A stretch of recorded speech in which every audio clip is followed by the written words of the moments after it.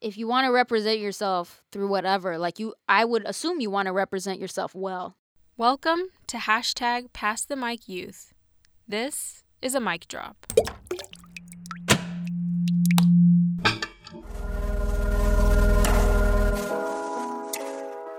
Less editing, more listening. For us, part of passing the mic means making space for others and listening to what they have to share. This mic drop is a continuation of my conversation with Dominique. Last time, Dominique discussed how fashion and art can be a force for activism. In this episode, Dominique and I go into how what we wear can have deeper roots than what we might initially realize.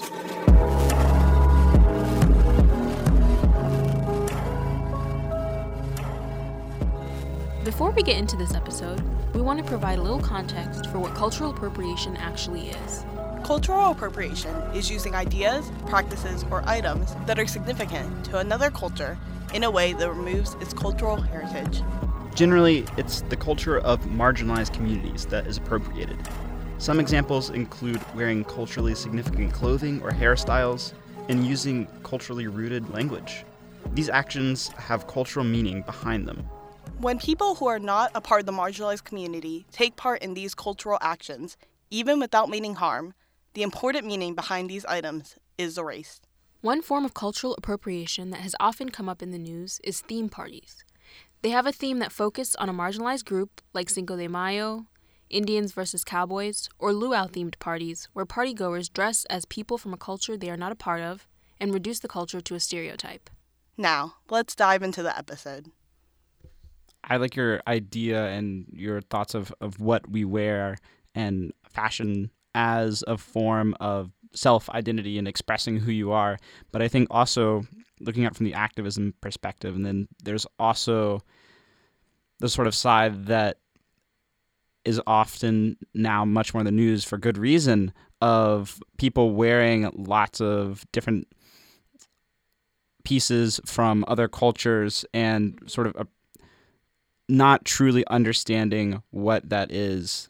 Cultural appropriation is a tough subject. I remember I had a friend in high school and she wanted to buy her significant other a nameplate, which is a little metal necklace with your name on it.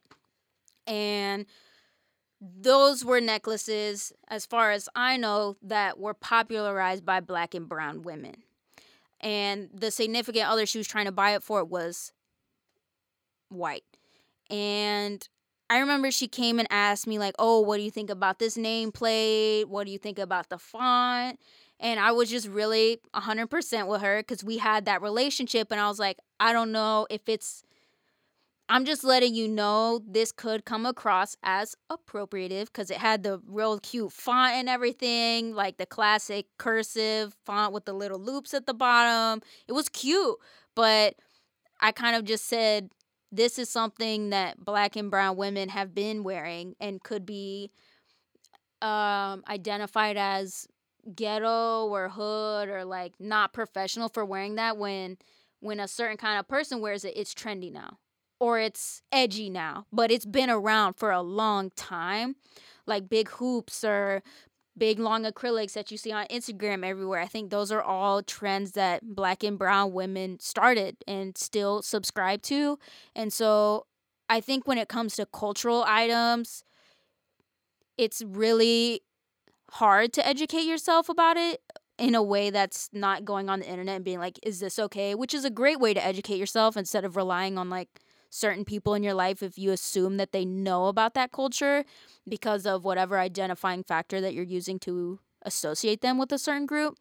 But it's really difficult. But I think if you're thinking about it or if you're questioning if it is, it's just better not to. Or just go on the internet and look up and see if it's okay. I think it's hard to see like very public figures like the Kardashians just shamelessly appropriate Black culture and characteristics of Black women and just be like, yeah, we don't give a fuck. Yeah, we're doing it, and because I feel like it empowers a lot of their followers or just culture in general to think that that's okay. But I think you have to pay homage to where it came from for starters. Like, before you even try it, do it, I think you have to pay homage where it comes from. Yeah, not like saying, "Oh, I made this up. Check out this cool right. new thing that or I've discovered." Yeah, right. And so I just think, like, educating yourself. You have the internet. You have Google. You have Instagram. There's great people on Instagram who will talk all day about cultural appropriation. There's so much on Twitter about cultural appropriation. Just, like, look it up and see, like, is this okay? I don't think there's anything wrong with educating yourself. And I think people associate that with, like, political correctness and everything, when I think at the end of the day it boils down to respecting people's preferences. And I don't think it's so wrong to go out of your way to show someone respect. And I think, I mean, I just think, like, oh, that's so much work, or like, what can we say anymore? What can we do? And it's just like, but you're just being more intentional about the way you interact with the world and what's wrong with that. That's how I see it. Yeah, I think that's a very good way of looking at it, as being more intentional and looking at things that have, like, people have done for a long time, but now being actually more aware of it, because everything that I think we all do, and especially what we wear, like what we're talking about, makes a statement about who you are and what you believe too. And I just think, like, if you want to represent yourself through whatever, like, I would assume you want to represent yourself well. Yeah.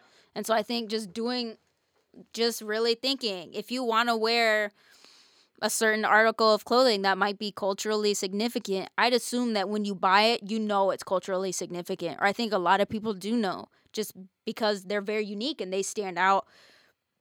So just look it up. Google has that cute little feature where you take a picture and it searches it up for you if you don't know what it's called. That is kind of that's what I would do if I was in that position. Usually, or I don't think I've ever found myself in that position, but if you were to, just look it up. It's easy. Sort of going back to what you said about people who are saying, oh, well, now we can't say or do anything. It seems like those are also the people who are maybe talking about, like, oh, we want to host a theme party.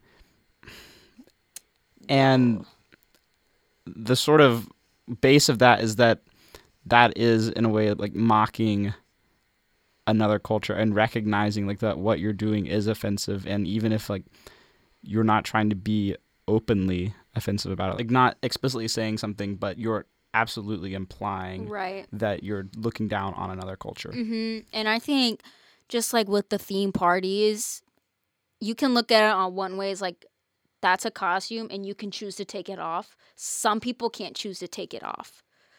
And I know people love them some Cinco de Mayo. I know people love to dress like cholos and cholas. When I see that stuff, I remember I went to Chapel Hill, Franklin Street for Halloween. I saw a couple of cholos and I'm like, I know you don't bang. I know you don't.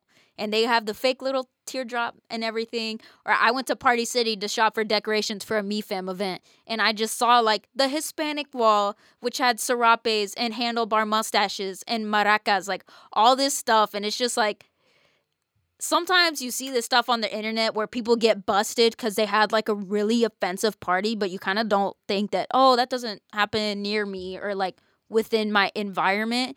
And then you go to Party City and you see all of this stuff, or they sell afros, and it's just bizarre. Like, I don't know when it was ever okay to dress like a Mexican, whatever that looks like, or dress like a black person. And it's very weird to me. And then you see, like, certain popular people on NC State, like, oh, I look like a Mexican right now, or, oh, just comments like that. And it's just like, but why though? Like, why would you even say that? Yeah, why do you use another culture as a costume? Right. Yeah. Or why do you think it's like, why is that fun for you? That's what I get hung up on. And so I just don't have the patience for it. If you do that, like, just get prepared to get pulled up on by someone. It might not be me, but it might be someone else. And hopefully other people hold them accountable. But I think it's slowly but surely becoming, like, more and more known that it's not okay just to put a culture on for a day. And I think that comes with, like, football teams too, like the Redskins. Like, people wear headdresses at those games all the time. Their logo is real offensive. And so I think it's just... And the name, too, is a derogatory term. Right. A whole NFL team. I mean, hopefully that'll get dismantled sooner or later. But I just think that... I think it's becoming more and more unacceptable, which is great. Thank you so much, Dominique, and thanks for coming to talk to me. Yeah, thank you for having me.